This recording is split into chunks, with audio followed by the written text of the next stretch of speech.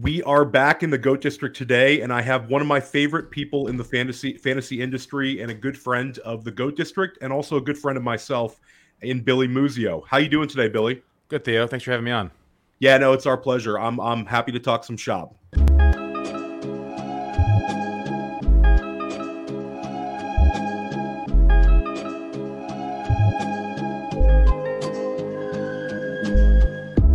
District, you know the Pope listens. Dynasty, our religion, for the blokes missing. On all of these trades, on all of these plays, on all of these grades. By the end of the day, y'all getting played. So, what you gonna do next? Try to fill up that flex? Send the homie a text? That trash offer's the best? You try to make it complex, then they text you back. Now all of a sudden they don't make any sense. Broaden your horizons, boy. Dynasty's not for the Simons, boy. These trades not for consignment, boy. Respect your opponent, y'all some piranhas, boy. This my advice from me to you.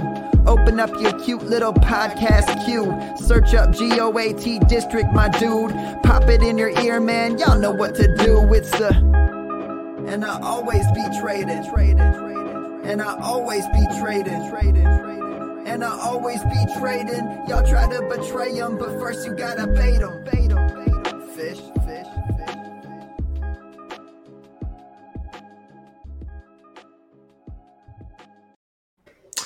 So we are just rocking through the fantasy season. It's week 7. It seems like it's completely flying by.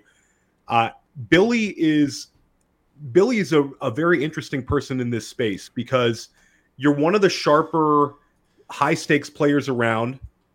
You know, shout out. We're not going to talk about amount of skin in the game, you know, in case the IRS is listening. But you've got a very good amount of skin in the game, and you play big contests, and you do very, very well in them, and you're able to maintain a number of fantasy teams at the same time, which is also a skill. Anybody who's wants to go high volume, one of the hardest things about it is doing waivers for 20, 25 to 100 for some people teams. So you get a lot of respect for that, but you also are putting out tremendous fantasy football content. Last season, you were the #1 ranker in the entire country per Fantasy Pros. Still crazy to hear that. It's unbelievable, and it's like winning an overall in terms of clout. That'll be with you, attached to you for the next 20 years in this space. People are going to say, he was #1 in the ranking at some point, and hopefully you get it 2 years in a row this year. I know you're doing quite well. Why don't you tell everybody where they can find you and some of the great work you're doing? Yeah, you can find me at on Twitter first and foremost at FFMUZiO, right down here on this side, right down there. And then I'm an analyst over at Full-Time Fantasy.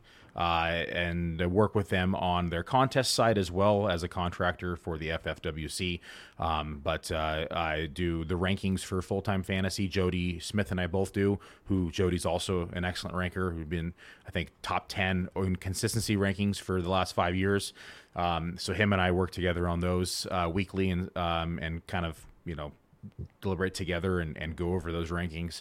And then I think that's everything. That's pretty much where I'm at. So I don't do a lot of writing. I write occasionally. It's just between rankings and teams and podcasts. It's just not a lot of time for me to do writing, and I don't really enjoy it, to be honest with you. So for me, it's more about walking someone through the process or talking about the process, verbally explaining and verbally talking about it, and just podcasting is much more up my alley, and then being able to just put it on paper and get those ranks out to the public. So Discord, you can also follow us on Discord at the Full-Time Fantasy Discord, and we answer questions there daily on start sits and other lineup questions as well.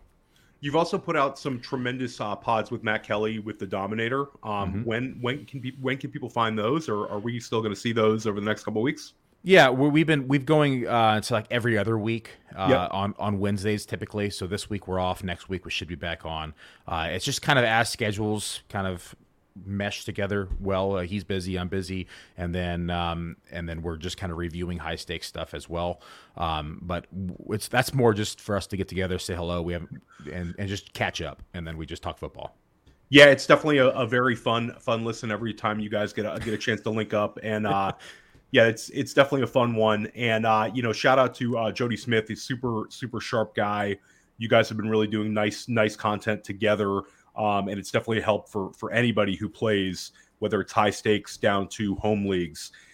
You were extremely bullish on Stephon Diggs in the offseason, and it's looking very, very smart. You had him ahead of Jamar Chase. You had him ahead of Cooper Kupp, and he's having an absolute smash season. Maybe kind of share your thoughts about the Buffalo Bills and Stephon Diggs while they're away from us on a bye.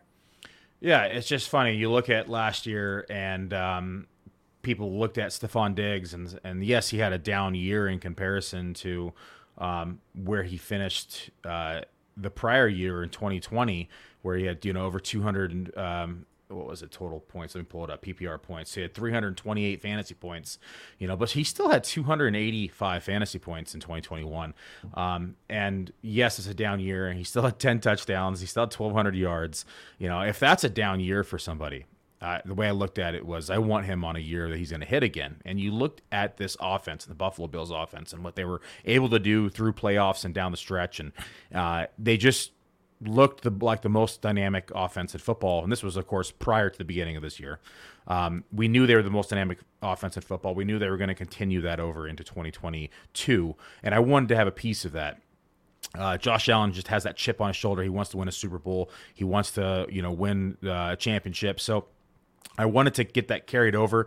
I felt like they're kind of at that peak where Diggs is at his, not necessarily his tail end of his career, but he's nearing that age apex at wide receiver to where I knew that they were going to be taking advantage of it. And just looking at his usage, you're talking about 160 targets 2 years in a row, 166, 165.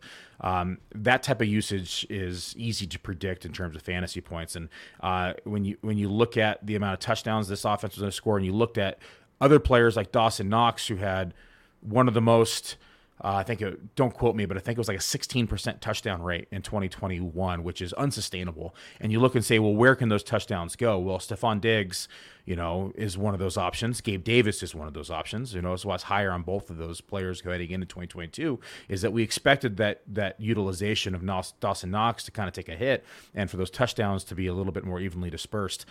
We knew they don't have an outstanding run game, so they're going to continue to throw the ball. And those are the primary reasons why I was in on Diggs, not to mention just his individual metrics and, his route running wins and skills and everything that entails in the metric side as well. Yeah, I think you did a fantastic job of identifying an elite talent who had positive regression kind of written all over him and seeing through kind of somewhat of a disappointing, I wouldn't even call it a disappointing year last year. He was still a wide receiver one. Yeah. And I think some people just felt a little bit burned. They maybe wanted to go in a different direction. And I can't imagine some of the people that went running back over Diggs at this point. It's sort of a tough one unless you maybe reached and grabbed Saquon Barkley. There was few running back choices that would have been better there. But it was a tremendous read by you. You have the receipts to show for it, and you have a ton of Diggs exposure. You actually have one Diggs share on an FFWC main event team that we share, Blue Whale Hunting. We are at a crossroads. We are at a crossroads. We are 3-3 record wise. Yep. We are smack dab in the not out of it, but need to do some work level of this league. And we do not have Diggs this week. One player who we really, really would like to get back is Dak Prescott. What is your opinion of Dak Prescott's fantasy impact when he returns to the Cowboys? And sort of we all know how important he is to them. Just as to be their starting quarterback, despite the success of Cooper Rush, wins-loss. How do you think that Dak Prescott affects not only our team, but also the talent around him in Dallas? Man, it's a tough question. You look at we only time we get to see him was week 1 against Tampa, and he looked like shit, quite frankly. It looked awful. He looked horrible. And so, be honest, like, Cooper Rush looked better the last few weeks than Dak did, but we know what Dak is as a talent, and we know what he's capable of doing. Now that they have the majority of the offense on the field, I mean, Schultz just re-aggravated his knee, but now they have Gallup back on the field. They have they still have CD there, and then we have Noah Brown, who's kind of emerged as a trustworthy target. Pollard's taken a step forward and also been more involved in the passing game. I think that they definitely have the pieces for him to succeed, and he's shown that he has the ability to succeed. I just want to see them utilize it in a more creative way. I mean, it seems like whenever they have him on the field, they're just very vanilla, and they're just telegraphing plays. I'd like to see them get more creative in the play calling, quite frankly, and utilize Tony Pollard more out of the slot and kind of create some mismatches. So if they're able to do that, I think that we're going to see some pretty big games here from Dak, because they also have one of the easiest remaining strength of schedules in the NFL, which is going to play to his strengths as well in this offense. So I have a lot of hopes for Dak. I really do. I think the offense is there. I mean, they definitely have to play Philly, one more time, which is a tough matchup, and they got to play, the Giants, who have also been very tough this year as well. So there's a lot to like, but there's also some concerns in regards to the Cowboys and Dak Prescott. Yeah, I think that the Cowboys are, and I think Dak to an extent, are sort of rushing back in. This is an injury where he could have been out slightly longer. Mm-hmm. So I think they're really pushing their chips in on this season. I think you made a great point on Noah Brown and also Michael Gallup. Dalton Schultz, I'm hopeful that he's back soon as well. And I know Dak likes throwing to the tight ends, but I think having those two wide receivers opposite of CeeDee Lamb that, you can rely on to go with the increased usage for Pollard can potentially, open up this Cowboys offense. I mean, week 1 was an absolute buzzsaw against Tampa Bay. And yeah, that was a tough one, but yeah, I'm with you. I'm hopeful, and I'm hopeful he can come back and return, I'd say, back-end QB1 level production. The QB spot's been such a mess with the guys drafted as back-end QB1s and high-end QB2s this year. Hopefully Dak can kind of right the ship a little bit for that whole group of quarterbacks. The good news too is, though, I mean, even though Schultz is going to be out, Jake Ferguson is the rookie from Wisconsin, the tight end. Had a touchdown last week, went 4 for 6.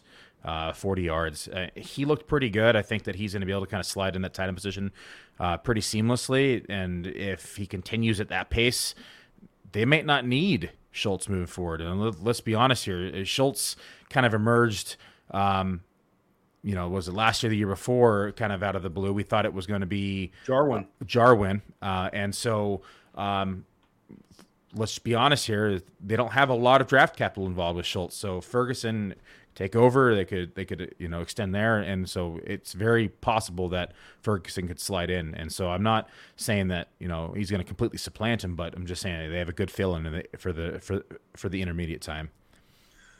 Ferguson looked like such a baller on that touchdown too. He had he had kind of a reputation of a blocking tight end, and he looked really, really good and athletic on that. So yeah, I think that's a good call. I think in Dynasty, Ferguson's definitely one you want to stash.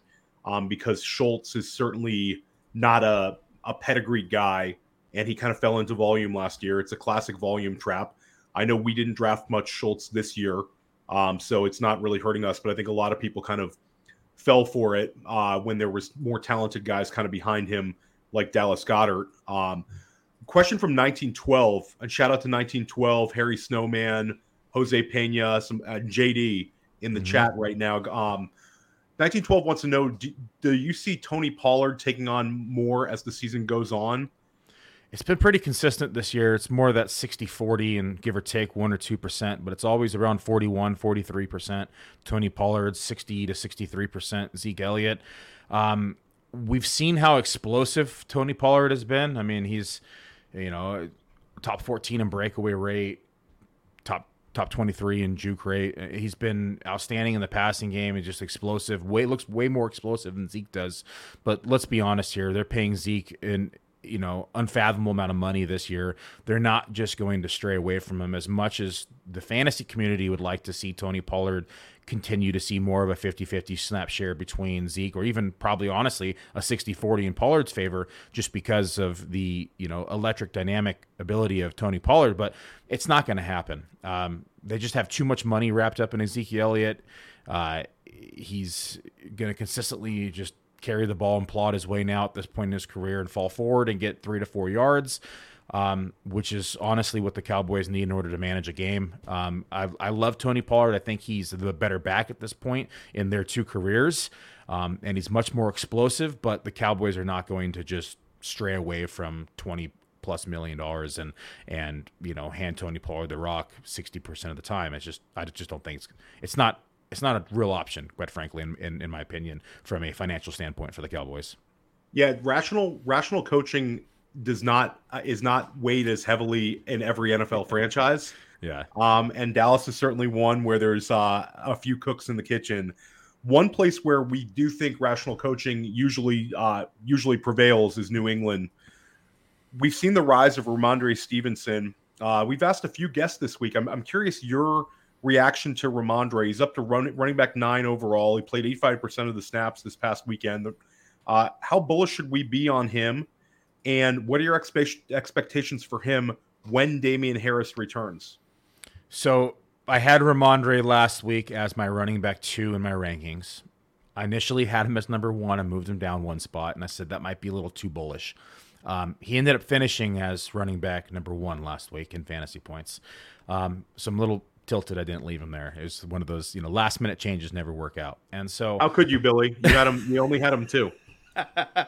So I had him ahead of Christian McCaffrey. I had him ahead of Nick Chubb and everybody else. The only person I had him behind was Saquon Barkley, who, by the way, would have finished number 1 had he not slid on the 2-yard line, which was the smart play for football. From fantasy, it sucked. But from a football perspective, he did what he was supposed to do and get down and they could drain the clock. But had he scored that, he would have been the number 1 running back last week. So that being said, I have high hopes for Ramondre Stevenson.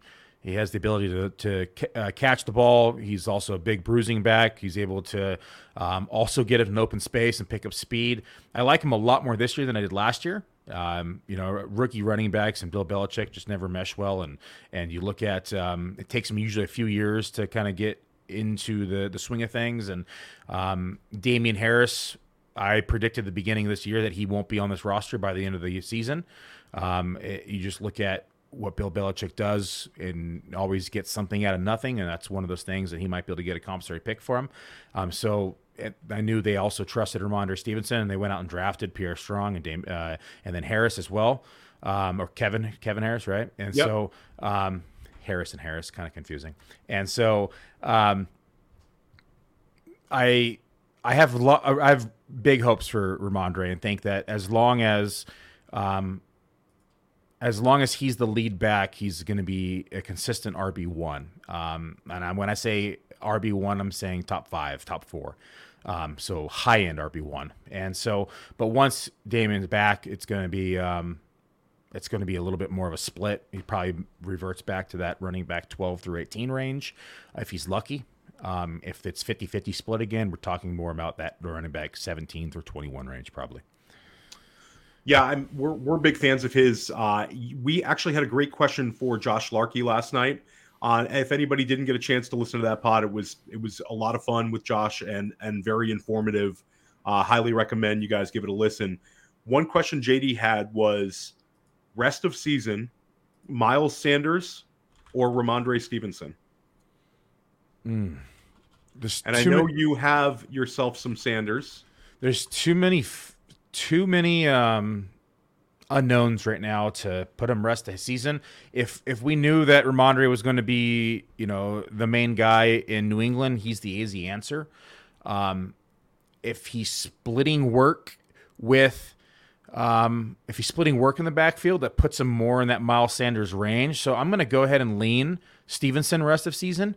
Although I like the offense better in Philly, of course, and anytime you get a better offense, and I talked about this in the offseason, was the reason why I owned a lot of Sanders, was they were going to have a higher pace of play, more favorable game scripts. We were going to see We were going to see Sanders in the red zone more.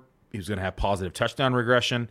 And we were, weren't expecting 0. I think he's at 4 for the season right now, if I recall right.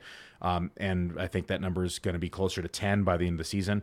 And we're just going to continue to see them hammer the ground game as they get more favorable game scripts and get ahead. So I'm going to lean Ramondre for the rest of the season just because of the odd chance that they hold out, the other running back and he's the main guy. And if he's splitting time, then he's probably right in that same level as Sanders.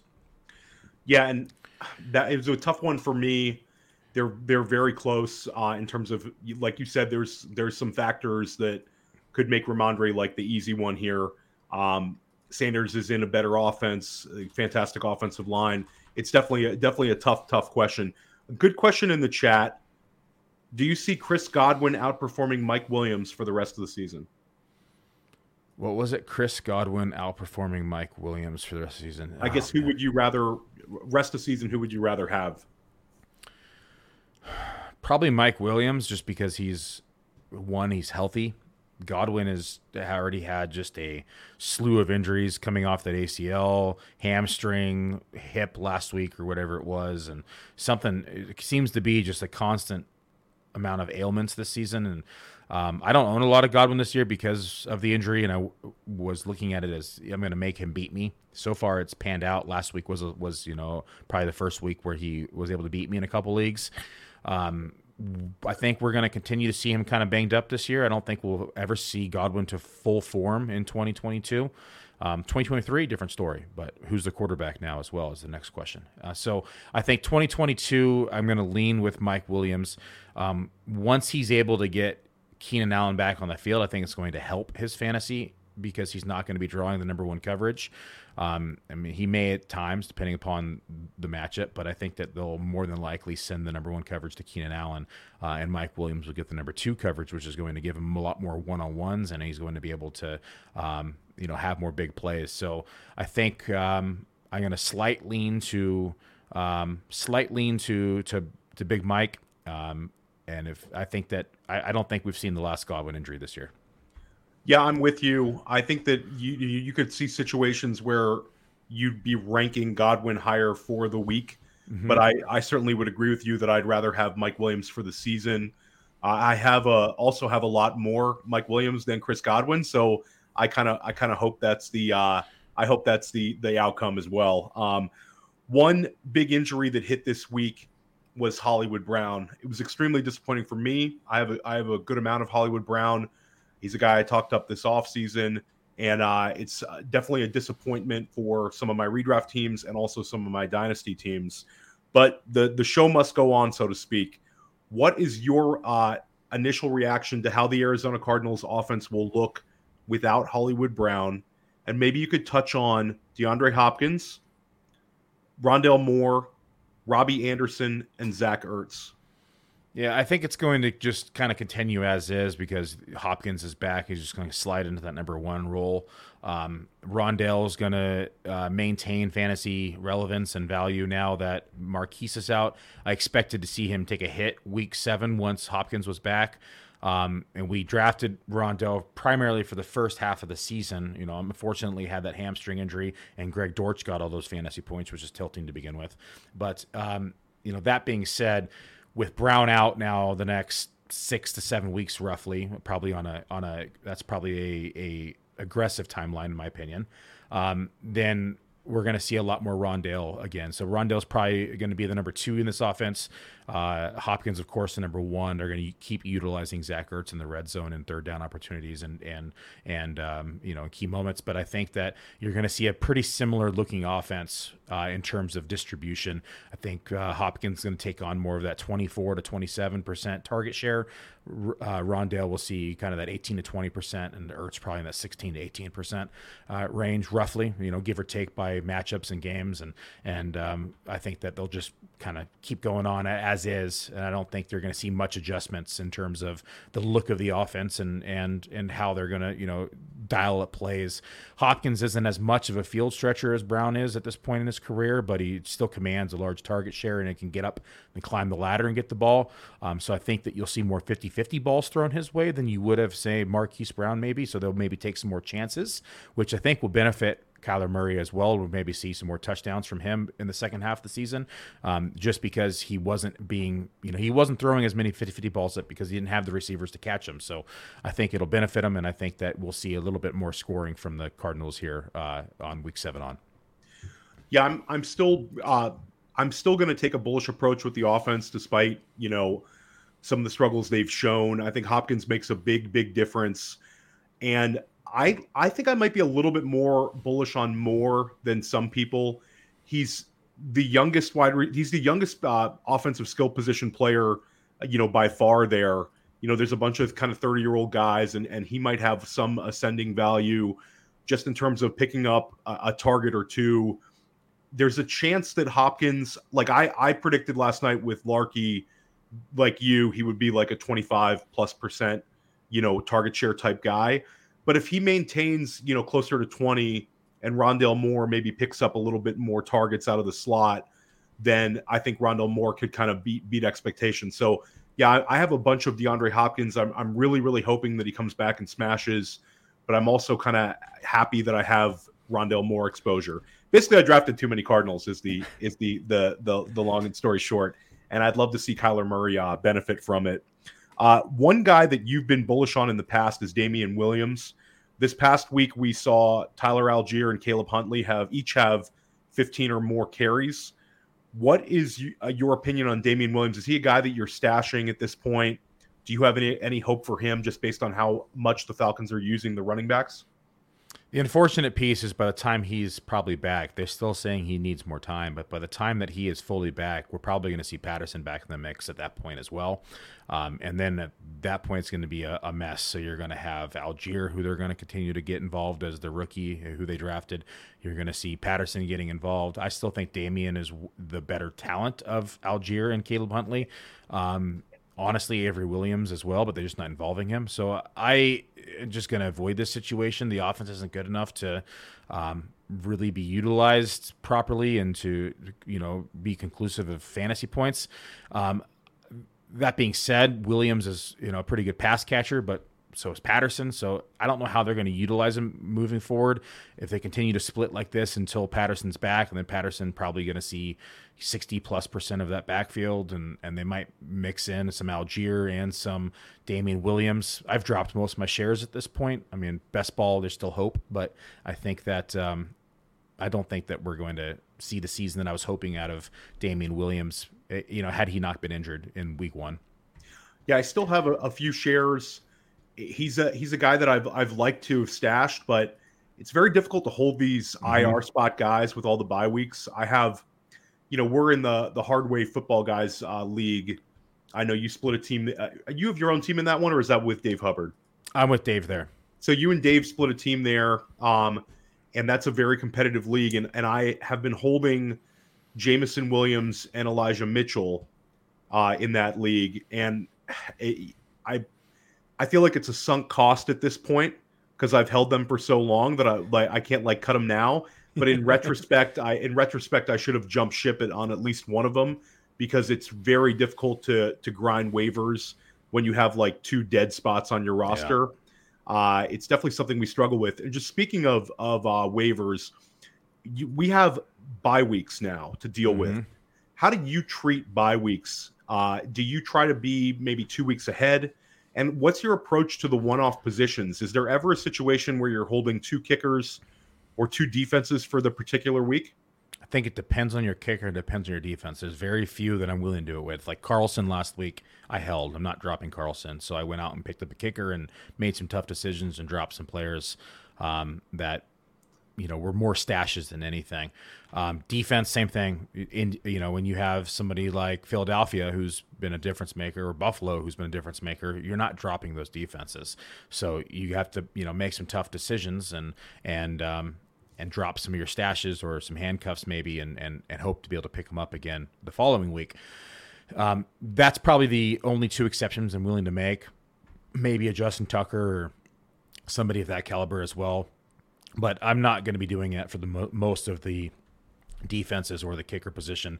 Most of them are just going to be chopped and cut. And in terms of being early, I look ahead and see how many people are on bye, what's my positional need as well, because it varies league by league, team by team, and what's happening in the league. I mean, there's a league where I'm a little bit more quarterback needy. I'm not going to mention the player's name, but a very well-known high-stakes fantasy player has 5 quarterbacks on his roster right now, and I know for a fact he's doing it because we need a quarterback, and our team is good. Our team is really good in that league, so we're being a little bit more proactive in that league, trying to look ahead and trying to get a quarterback on the roster, looking ahead for bye weeks, and being a little bit more what's the word I'm looking for?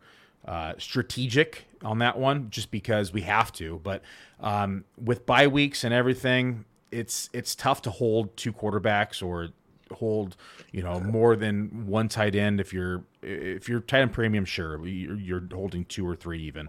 But non-tight end premium leagues, like FFWC, it's hard to hold 2 through the bye weeks. And so I'd say yes and no at the same time being answering your answer. I know that's kind of a cop-out, but it just really varies by the league and what other players are doing and what's available. And, there's some leagues where, there's like 8 quarterbacks I'd play on a weekly basis that are on the waiver wire. And there's some leagues it's like the only person I can pick up is, Pickett and Wilson, and so it varies league to league and week by week. And so I look ahead and then make a judgment call. Can I get away with adding someone cheap next week, or do I need to add them this week and make a tough call? It also varies on how much money you have in the league. Do I have, $500-$600 left, which is a lot to me at this point in the season. Like most players still have $600-$700. I'm down to like $70 in some, $30 in one, right? And so we overspend constantly, but we're trying to make our rosters better at any given week. And so to answer your question, there's just a lot of different variables that are going to come into play with that answer. Best quote I saw on Twitter this week was Vlad Sedler said that if you have more than 60% of your fab left at this point in the season, you're a cop. Shout out in the chat. We have a couple of questions. The chat is great today. Really appreciate everyone's support. Jose Pena, thank you for the waiver wire show I'm putting out. Yeah, if anybody plays in these FFWC, FFPC, NFFC formats, we're putting out a podcast that I'm dropping every single Tuesday, where we're talking about players that are rostered in 25% or less of Yahoo leagues. So every single week, I'm talking about guys that you're able to add in these high stakes formats. Thanks, Jose. Really appreciate your support. Question from Randy Miller.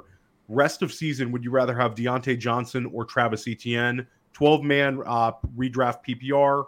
His wide receivers are Higgins, Mike Evans, Adam Thielen, Drake London. His running backs are Ken Walker and Joe Mixon. I'll go first on this one. I would rather have Etienne right now than Deontay Johnson. I don't have a whole lot of faith on the Steelers offense, even though Deontay is hitting the wonderful target share. I think Etienne is ascending, and I think Deontay Johnson might be kind of in limbo right now on that wide receiver 2, wide receiver 3 line. Etienne's definitely seen his snap count increase, from like the low 40 range to the 50 range in the last 2 weeks. So I definitely see him on the field more. He's definitely seen more snaps. I keep saying, had he not dropped the 2 touchdowns week 1, it would have been a whole nother story. He'd be in conversations as a high-end RB2 right now, and probably seeing more of that 60% snap share. But those 2 drops killed him and his trajectory in 2022. So I'm going to lean Etienne here. It's very close. I think that this is a 50-50 call. It's one of those things that Deontay Johnson could catch 12 targets next week and go for 100 yards and a touchdown, and Etienne could see 40% of the snaps and go, 4 targets, 40 yards on the ground, and get another 40 yards in the air and maybe catch a touchdown. So I think that this is a very close 50-50 call. I think, though, if the Jacksonville continues to move towards Etienne and see that snap share more in that 50-55 range, I think the answer is Travis Etienne here. But it's very close. Yeah, it's a super super close one. Rookie running backs. Want to get your opinion here. We've seen Ken Walker emerge, and we see Breece Hall and Dameon Pierce squarely as RB1s right now. Yep. Rank them for the rest of the season. How you view the 3 rookie running backs? Okay, so we have Breece Hall, Walker, and Dameon Pierce. Dameon Pierce.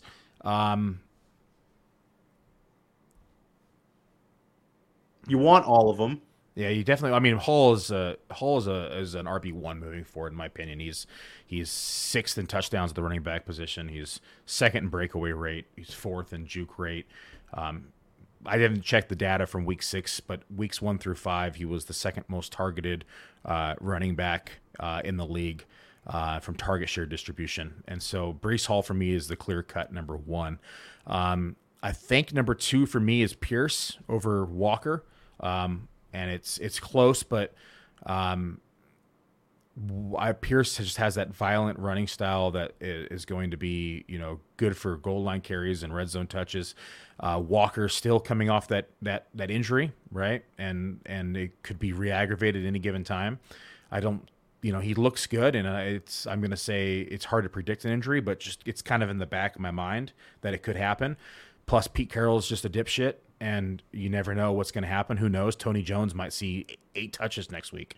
They picked him up last week, last minute, and so they may get him up to speed, and next thing you know, he's splitting load with Tony Jones or DJ Dallas, and that can happen in Seattle. Pete Carroll is just, known for that. And so just because of that reason, the injury in Pete Carroll, I'm probably going to rate Walker 3rd here. From a talent standpoint, I think the answer goes Hall, Walker, Pierce. But from an NFL and usage standpoint, and I think the answer goes Hall, Pierce, Walker. Yeah, I think it's an interesting one. The Pierce Walker debate, we've kind of had it all week in the GOAT District. I'm going to lean Walker. I have high hopes for him. He looks very, very good as a receiver, as does Pierce. I just think that I like the Seattle offense a little bit more in terms of potential touchdowns scored as well. You are also a very sharp dynasty player. You do a lot more redraft at this point. But is Breece Hall your running back 1 in Dynasty at this point? I don't think 1, but I think he's probably top 3 or 4. Who would be your 1? Jonathan Taylor? Man, I haven't done my Dynasty rankings in a while. No, it's tough. You're basically, I think it comes down to Jonathan Taylor versus Breece Hall. Because a lot of the other guys are kind of past the age apex. So it comes down to, if you were in a dynasty startup today, you could argue Christian McCaffrey still. It depends. I mean, he lands on Buffalo. Shit, he's the easy number 1. That's a good point. How about he lands on Kansas City? Easy number 1. Easy. Lands. There's a lot of offenses he could land in, and he's still the easy number 1. Niners, easy number 1. Right. Well, that's an interesting one. I'd like for you to expand on that, because I think some people are a little bit nervous about what he would do to the San Francisco offense in terms of, does he make some of the other pieces less valuable? Absolutely. Or does he make the pie larger and everybody eats kind of deal? No, Debo would take a massive hit. Huge hit, right? Huge hit. It would actually open the field up more for Ayuk. They'll continue to utilize Kittle as a blocker, I guess. Makes no sense. 8 catches last week. Yeah, I mean, he better. He was against one of the worst defenses against the tight end position in the league. So he was my tight end 4 last year. It's the first time I had him in the top 9, and just because of the matchup. But I'm going to say if he lands at the Niners, the entire offense gets a boost, but Debo takes a hit. Of course, the running back position is decimated. I probably assume that Mitchell will be involved in that trade. They may negotiate keeping Wilson just because of his age and everything, but I would expect to see a pick and Mitchell probably gone, if not other pieces as well.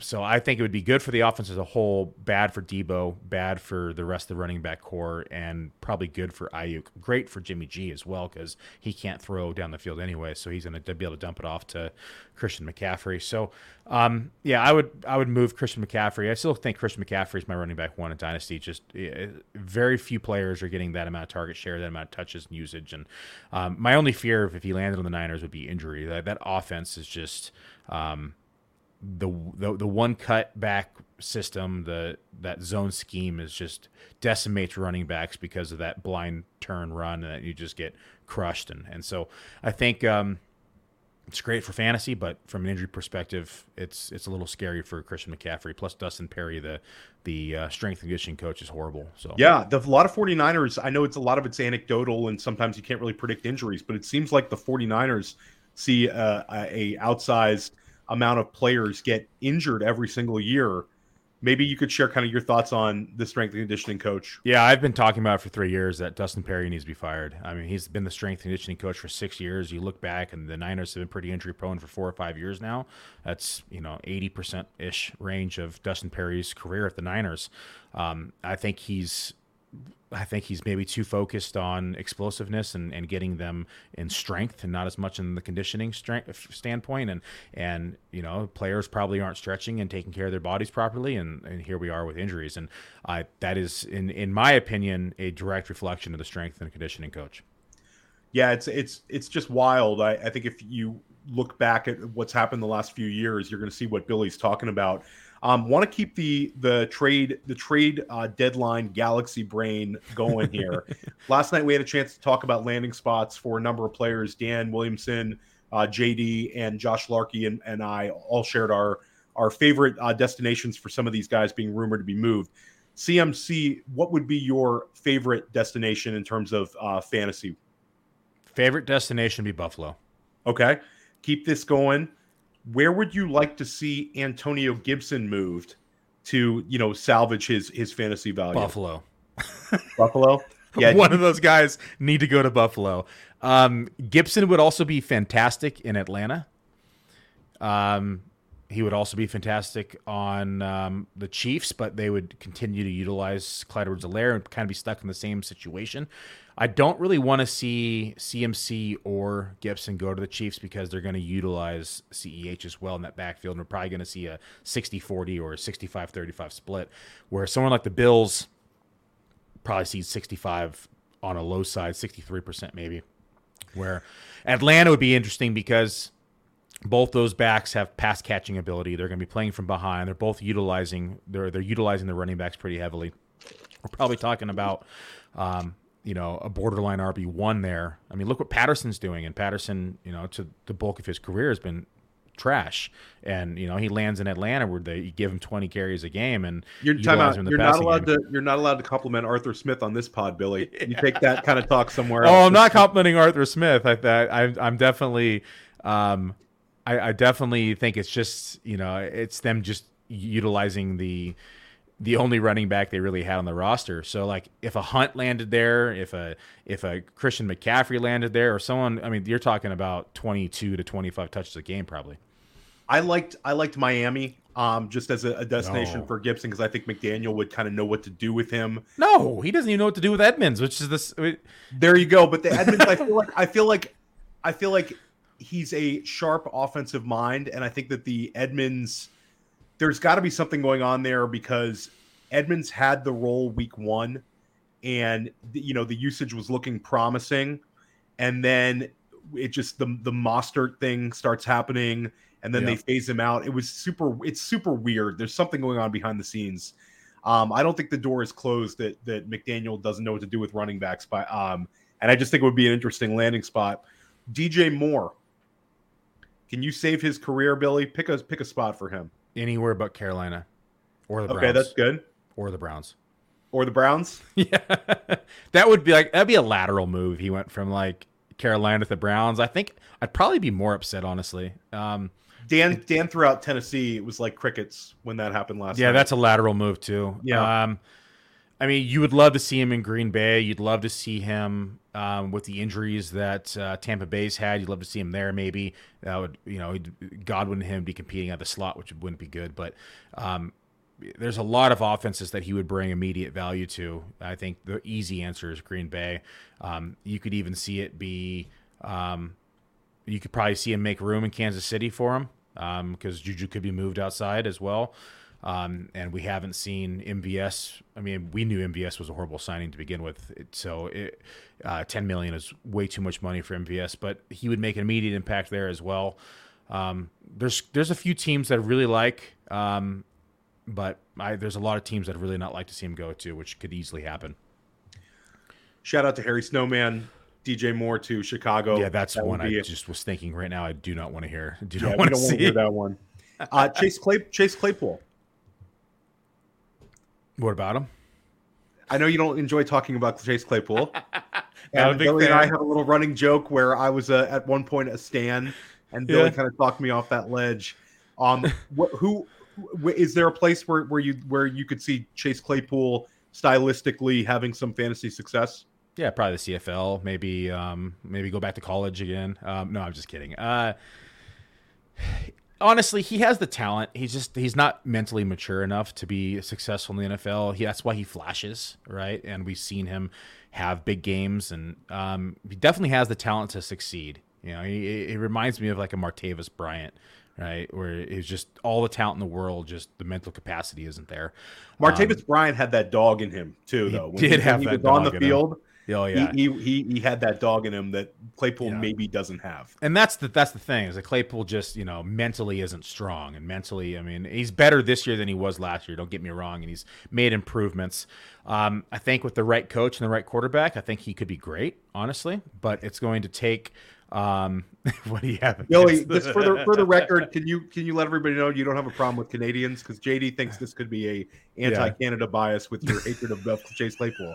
For the record, Billy. For the record. Yeah, for the record, I have nothing against Canada. They make good beer. He said it straight, everyone. Yeah, it's Canada's like the little brother, the U.S. little brother. It's like everywhere we go. You can practically see Canada on a clear day from Oregon. It's not too far. Too far. It's like you love your little brother, and that's why you make fun of him all the time. There you go. There you go. Mike Gesicki, who had a really nice game this past week. I don't see him being traded, but the rumors are out there. Is there a place you think that he could land and see increases in his fantasy value? Yeah, there's there's a lot of spots that you'd like to see him go. He has the talent to succeed. I mean, from a metric standpoint, he's off the charts. Just been underutilized in his career with Miami. So, I mean, I'd like to see him pretty much. It's so funny. It's like another answer is like there's like 10 or 12 teams that you could really like to see him be utilized. Of course, we could just, he'll probably end up in Atlanta and they'll just throw to him instead of Kyle Pitts. That's a joke, Theo. I know that you love your Kyle Pitts. I can't talk about it anymore, Billy. It's too painful. It's too painful. I was actually offered a dynasty trade for Kyle Pitts today. And I texted the person I split the team with, and we're considering it. And 3 months ago, I would have hung up the phone. Yeah, honestly, I'd like to see him. Tampa would be great. That would be really, really good, especially with the Brate injury. Brate concussion now. It's his third concussion in like a year, I think, or second concussion in a year. Otten looks good, but just isn't the answer. Gronk has just signed his TV deal. He's not coming out of retirement, even though people still think he is. And so I think that I would love to see him in Tampa. Yeah, that would be great. It's always fun to think about it. Actually, I'm hopeful that we have an active trade deadline. A lot of times we're very much let down. 1912 quickly wants to get your take on Wan'Dale Robinson and Greg Dulcich. Two guys we've been talking about on the GOAT District all week long. Like them both. Wan'Dale's, my only thing is he's Hobbit size and he runs across the middle and hits a linebacker. He's going to die again. It's what happened. He got clobbered week 1, or 2 or whatever week it was. That was my fear, and I told people, hey, he's a great talent. They're going to be able to utilize him in the same way of kind of like a Debo Light. He's played running back in high school. He has the ability to run and catch the ball. He's just really undersized the NFL level. So, but you look at the rest of this wide receiver core, and Tony didn't practice again today. Galladay's, I joked around with Matt. He's a Zeta receiver. He's not even an alpha or a beta or a Zeta. He's down to the Z range. And so there's just no receivers right now inside New York. So hence the reason we're seeing Barkley utilized so much. Hence the reason we've seen more Bellinger.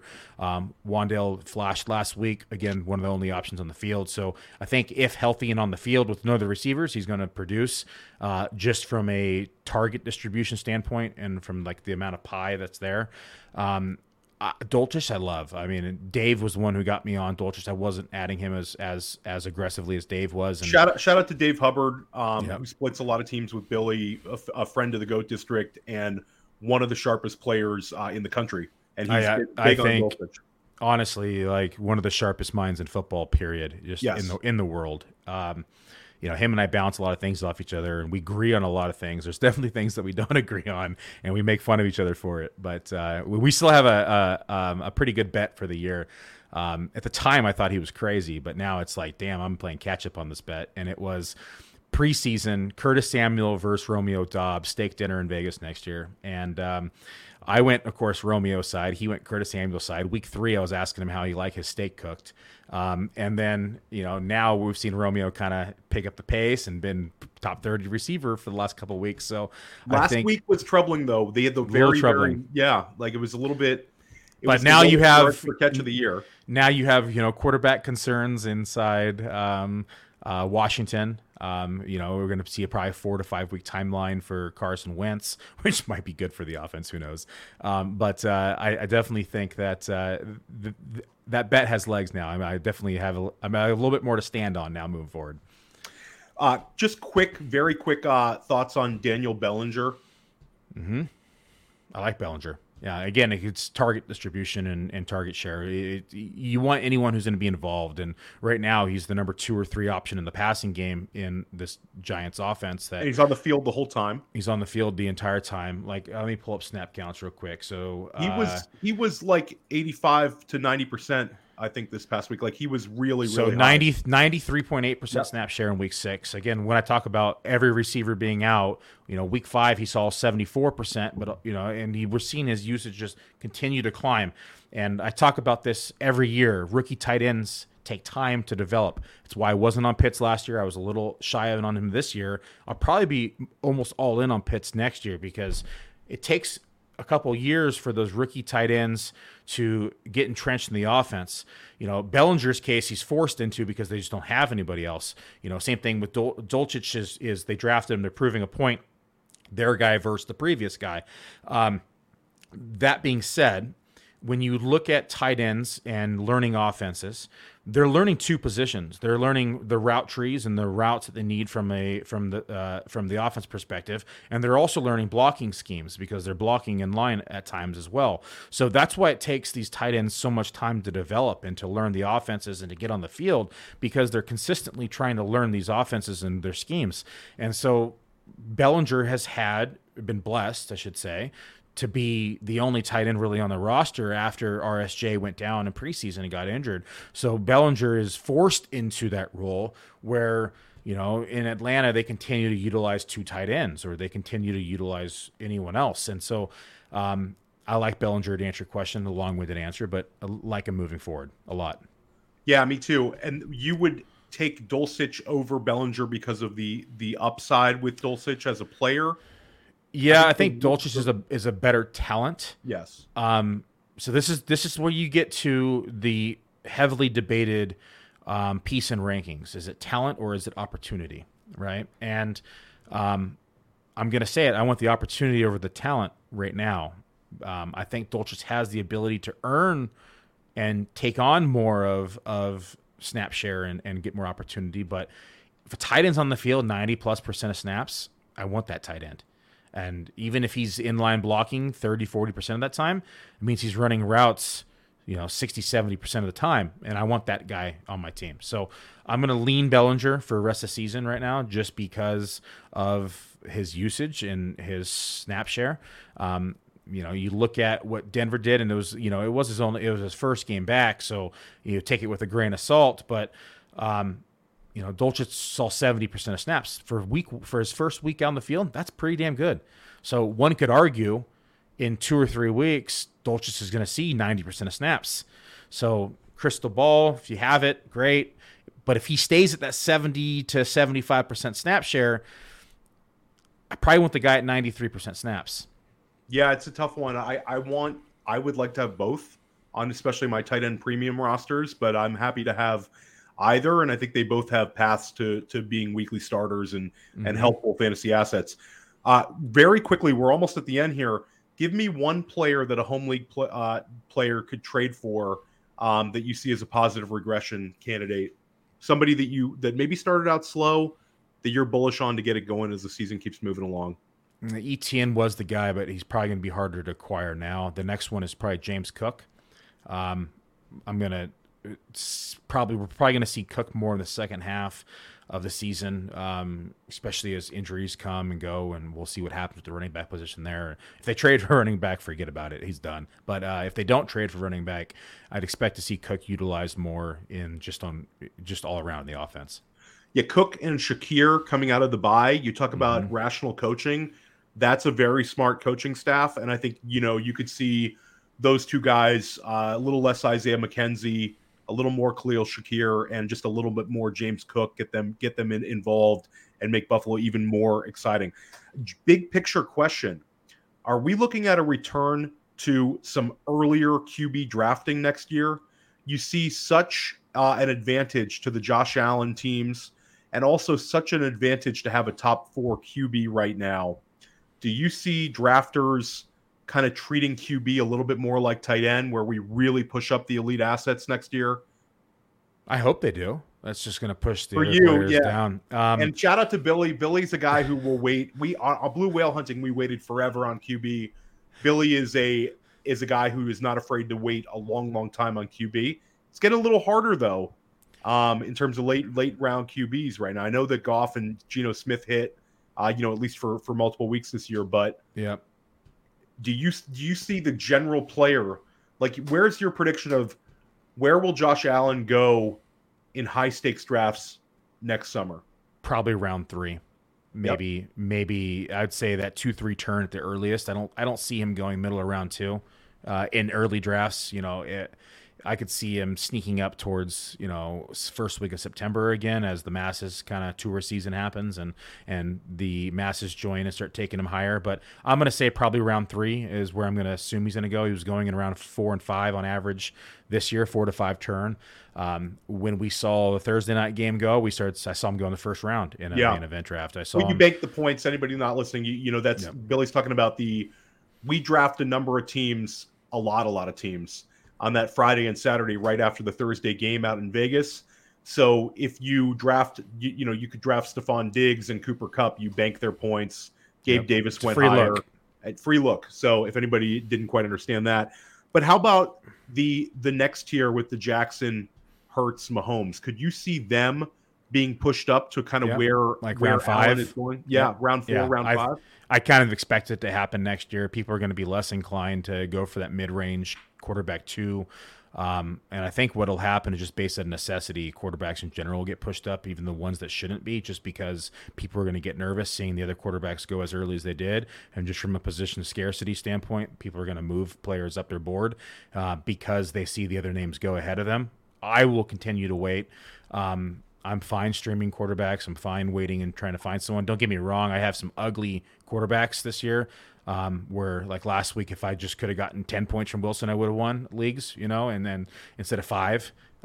But there's always a quarterback, in my opinion, or 2 or 3 that are going to significantly outperform ADP. Goff this year, Geno Smith this year. Like, one of my best ball teams is Geno Smith and Goff. It's hilarious.